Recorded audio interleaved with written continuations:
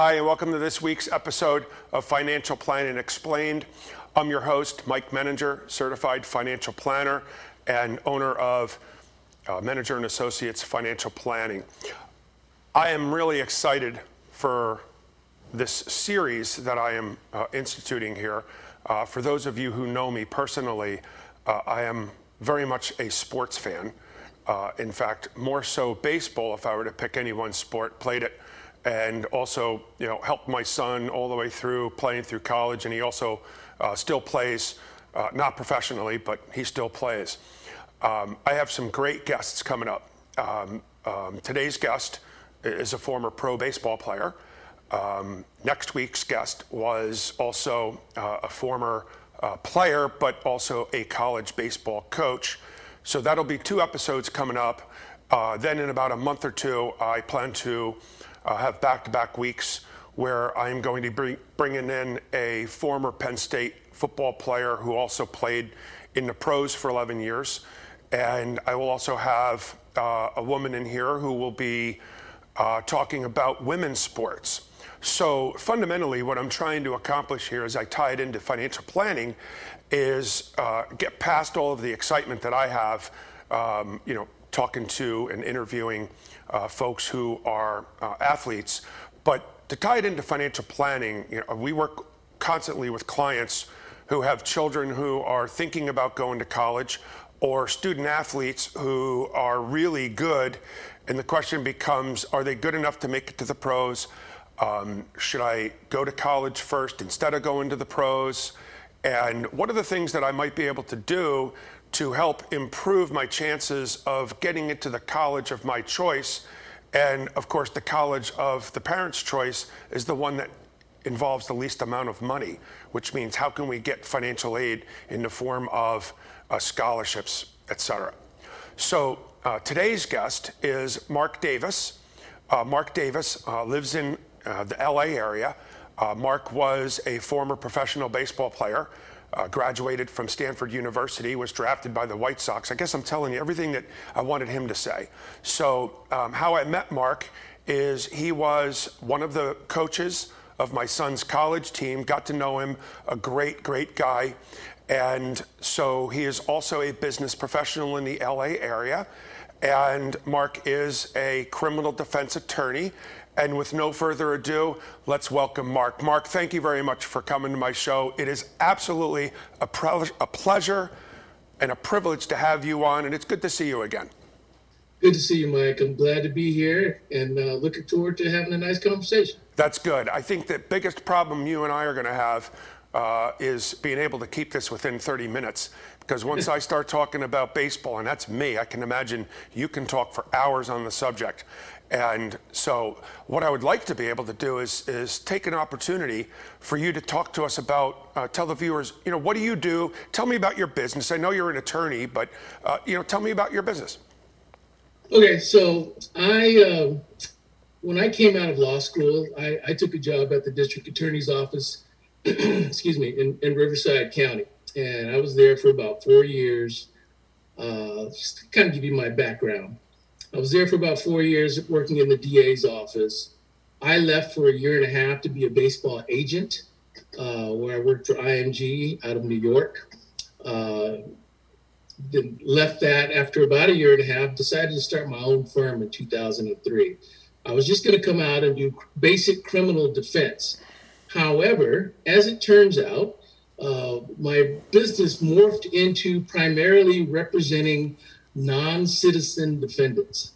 I had a couple of buddies who were immigration lawyers, and this is right after 9/11, and so the immigration people were working hard to kick a lot of people out of the country if you had any type of crime at all. And so immigration lawyers were scrambling to find people to defend against these types of cases so that people with families would not just be kicked out of the country. And so we had to, they needed somebody who knew the ins and outs of criminal court. I was that guy, and my practice has morphed into primarily now representing non-citizen defendants who have either committed an offense or are currently charged with an offense, and the offense that they're charged with or that they previously committed makes them ineligible to stay with their family or to get legal status if they don't have it already. And so since 2003, that's been about 80% of the work that I do. I still am on a criminal defense panel out of Riverside County, where I take some of the most serious cases that have nothing to do with your immigration status, just basic criminal defense, where I take murder cases and gang-related cases and very serious felony cases, and of course anyone else that calls me, I take basic criminal defense cases, DUIs, domestic violence, the whole nine. But if I had two primary buckets, it's my immigration-related defense and regular criminal defense, very serious cases. And so that's what I do. I'm a criminal defense lawyer, and we fight for people's rights. People think that prosecutors do that. That is not true. It is the criminal defense attorney who is making sure that the system is working on your behalf, making sure that the Constitution is being followed and that all of your rights are being respected. And so that's what we do here. And I'm proud of what I do. I like it. It's a good gig, especially since I'm my own boss. That's gotta love the old being your own boss. There's no doubt. However, be careful what you ask for, because being your own boss enables you to have the control over your schedule. But guess what? As we all know, as being business owners, it has its drawbacks. Oh, so we work all the time. I understand too that you're also fluent in Spanish. Sí soy. Yo hablo español todos los días. Casi todos mis clientes hablan español. Basically, I said I speak Spanish every day. Basically, all of my clients speak Spanish. I figured that. Rare day that I don't speak. It's the rare day that I speak English in my office. I figured that, particularly being in Southern California. And, one of the things that I found, just been going, watch my son over in Southern California, out in Pasadena, that there's a lot of Mexican population down there. Can I stop you? I just have to stop you because you seem to be underselling your son, who I know as a former player of mine was a stud, and you say out in California like it's just somewhere. Your son was a stud at Caltech, probably the top academic institution in the United States of America. So don't undersell your son, who was my favorite player when he played for us. Don't undersell him. He was a stud. You've done well to have raised a great young man, and I was proud to be associated with that institution. We brought it from nowhere to somebody. It was good, and your son was a big part of that transformation. Well, thank you very much for the kind words.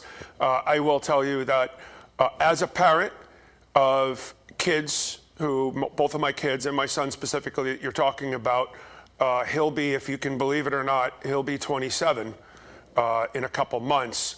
And one of the things that I'm such a huge supporter of youth sports and youth activities, really. It's not just sports. I mean, band and Boy Scouts and Girl Scouts. I'm a huge supporter of youth activities. But one of the things that I tell people, and I just got done telling someone else just a few days ago, cherish these days, because I can speak from experience. These days are now over, and enjoy those days where you have the opportunity to participate, even if it's as a spectator, for your kids' sports, because those days aren't going to last forever. And so, I met you as one of the coaches of my son's team, and I liked all of the coaches. And if you don't know it already, and I know you do, but for the viewers, next week's episode is going to have the manager of that Caltech baseball team that you were one of the coaches on. And that's 4 years of my life that I will never forget. And thank you very much for that. So back to your business again. You referenced the criminal defense panel. What is that? I mean, is it a pool of people where? Tell me. I don't understand it. Okay, so in every county, you have the prosecution, you have the public defender. Sometimes you'll have even an alternate public defender, all paid by the county. And then they may have, whenever the public defender has a conflict or if the alternate public defender may have a conflict, they have a team of attorneys, private attorneys, that work on a panel. It's basically a criminal defense bar of private attorneys that sometimes get assigned, or they ask for cases that are conflicts for the other groups, and they're all private attorneys. And you go in, you accept a case. You get paid by the county in essence. It's not like a privately retained case, because you get significantly less money because you're being paid by the county, but you'll get a case that you would not have otherwise had, and the county will be paying you. So it's not, you're not doing it for nothing, but you're not doing it for the same amount that you would normally charge. Sure. It's a marketing type of thing. I suppose as a business owner, it's your opportunity to take on more cases and interesting cases. So I can certainly understand, but it's not pro bono. Or is pro bono, as we all know it, truly free? Or is it like what you're doing, it's freer, but you are getting paid? Is pro bono for free? Pro bono is free. Okay, it is. So it is different. Someone comes in, they pull at my heartstring enough, they don't have any money. I've tried to convince them that they probably need to go to the public defender, but for whatever reason, I am moved enough to say, you know what? I'm going to do this case for free because I don't like the situation you're in, and I'm moved to try to help change your situation. Well, good. Don't charge anything. It's a feel-good story, too, if you can help folks. Certainly. So, what was I going to ask you? I forgot. I guess I want to ask you a personal question, and maybe for the viewers. I think we've all had that situation where we get pulled over.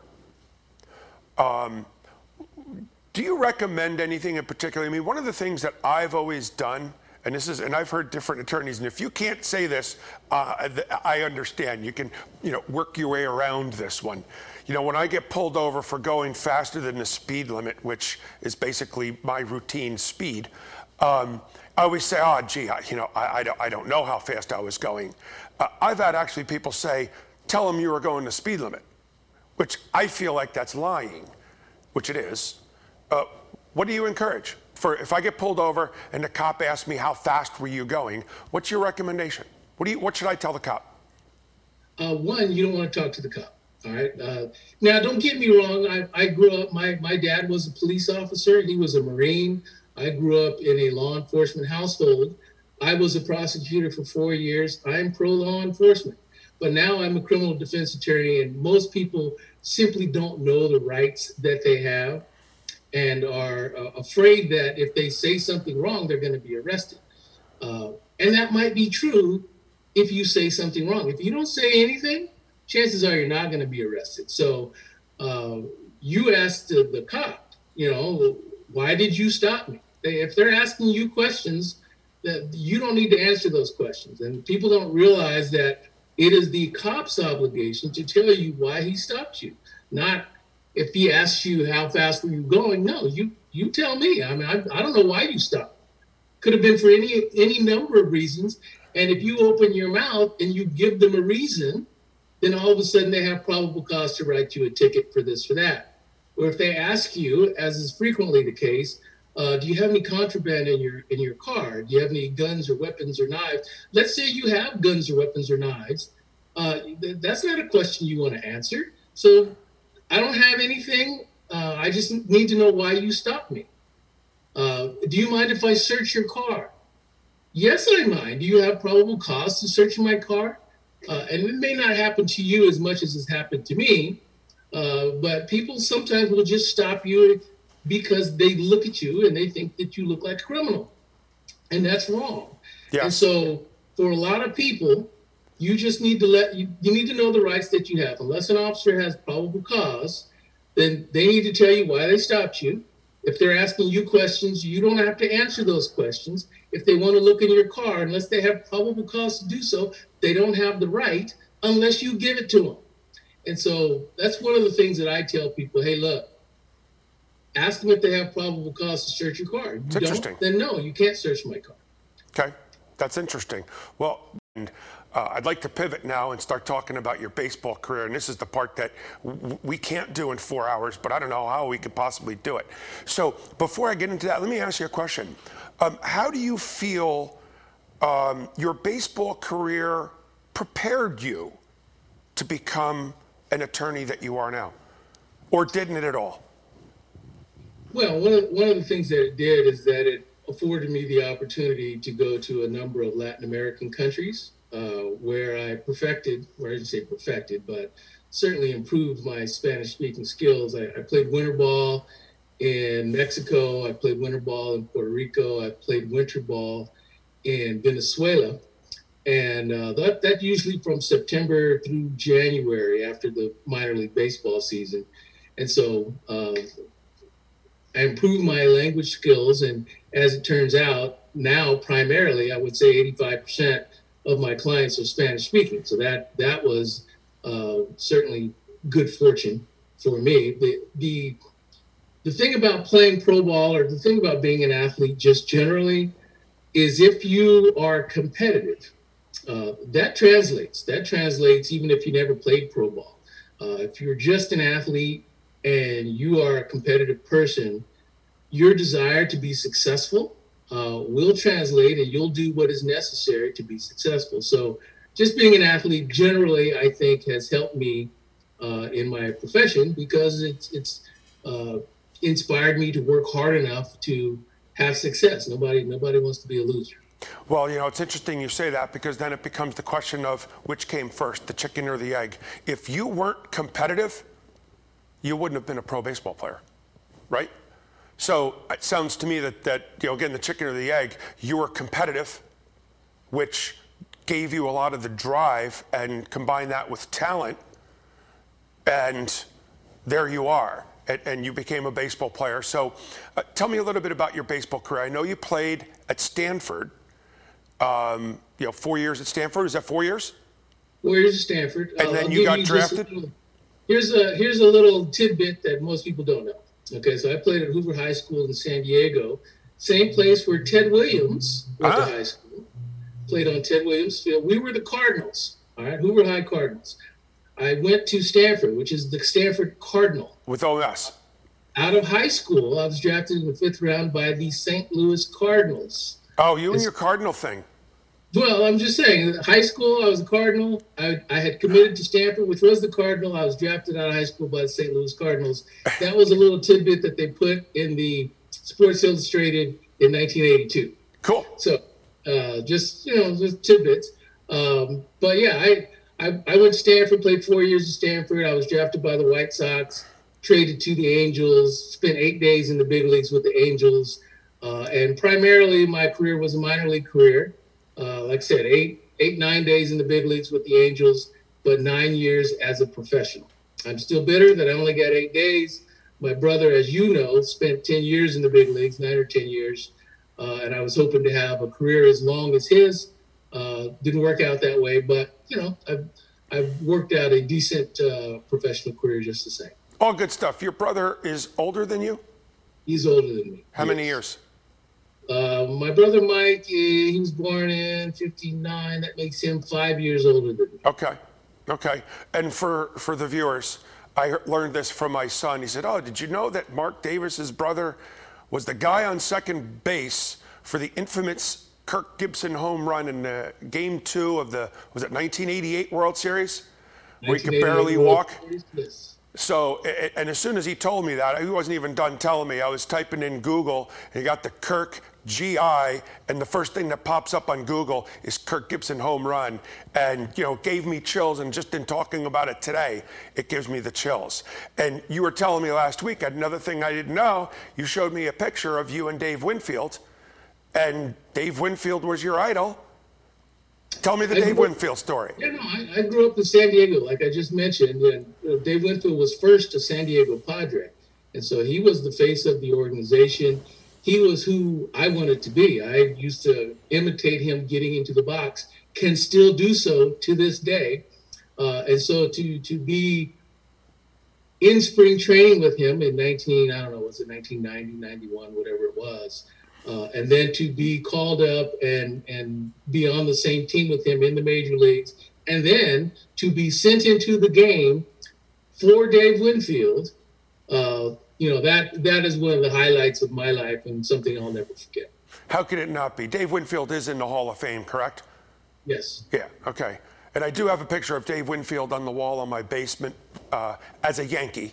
Sorry. I know you're probably, most people, especially those on the West Coast, particularly in the LA area, are not much of Yankee fans. But so let me ask you another question. So why did you choose Stanford over being drafted? I mean, you were drafted. Why did you choose to go to college instead? And what did, I want to be able to send a message to our viewers who may be high school athletes. Do you encourage college? Do you say draft? Please tell me. No, I absolutely encourage college. And I was very fortunate. Scott Boras, who is the super agent. Oh, yeah. He was my advisor out of high school. I was interesting. I didn't know they could do that. I thought you had to be, I thought you couldn't do that unless you signed. He was an advisor, which means that I could talk to him about my situation. I wasn't paying him anything. And he encouraged me. He says, look, at the end of the day, your talent level will give you an opportunity to be drafted multiple times. And so unless they come at you with a ridiculous sum, I would advise you to take a Stanford education. That's something you'll get, that and another opportunity to be drafted in the future. And so that's what I did. I still appreciate that advice because it turned out to be the best advice I ever received. For those people whose children may get an opportunity, if they also have an opportunity to go to college, they should go to college, because the reality is that the vast majority of athletes are not going to get an opportunity to play professionally. And if they do get an opportunity to play professionally, they're probably not going to make it to the major leagues. Those numbers are astronomically low. And so if you have the opportunity to create another avenue for yourself, and you'll still probably, if you're good enough and you've been drafted, you'll probably be drafted again, and you will get at some point an opportunity down the road. But if it's a dream of yours, you're not a student, and you have an opportunity, then take it. But if you are a semi-student and have an opportunity and think you're going to be drafted again, then absolutely get your education. I think that's the most important thing. That's great advice. And so what advice, I assume that you probably gave the same advice to your son, who's now, I believe, a junior at Northeastern? My son is a junior at Northeastern. He wasn't going to get drafted. He played at a very small private school. But, he's grown, he's big. He may get an opportunity. He's still got 4 years of eligibility. Redshirted his first year. Last year was the pandemic. And so he's a junior, but he still has these 4 years of eligibility left. Well, so we'll see. He may be there for another 3 years, and we'll see how that all works out. Good opportunity to get his master's, right? Yes, that's very true. So that's all good. If you can believe it or not, we're almost wrapping up here. Started. How can we be done? I don't know. That stinking clock is getting in the way. But this has been terrific, Mark. Like I said, we could chat for hours on this, and I would love to chat for hours on this. But I'd like to spin back to your professional career again, if I could. Is there anything that you would like to add? I would like you again to take this opportunity to tell the viewers, how they might be able to get a hold of you. Anything that you would recommend that the viewers would benefit from. And again, I want it to be, how can someone get a hold of you that may not know how? Okay, I'll leave you with a couple of email addresses. There's info@madlawonline.com. That's the way that goes directly to my assistant. They can email me directly at legallymad, the number 4, the letter U, @gmail.com, legallymad4u@gmail.com. If they have questions, if they have, anything criminal related, I'm happy to talk to people. I'm not opposed to that. I think people don't realize the rights that they have, and oftentimes law enforcement takes advantage of the ignorance of the public by basically asking them to incriminate themselves. And most people don't realize that they don't have to necessarily say anything to law enforcement, and that it is their burden to have probable cause to get you to talk to them, and you don't have to. And so anyway, I'll leave you with that. We're appreciated. And by the way, for those viewers, mad, we can joke around and say, Mark's kind of mad, and so am I, but that's his initials. So I'll give you a break on that so that people don't think that you're legally mad. Legally mad for you at Gmail. That's kind of funny. But, well, thank you very much, Mark. I can't begin to tell you how much I appreciated you being my guest on today's show. I hope that, this provides an opportunity for you. But at the same time, too, as I indicated before, this is the beginning of two sets, if you will, of bringing in and tying high school, college sports, and even professional sports, because we had the pleasure of having a professional athlete on here.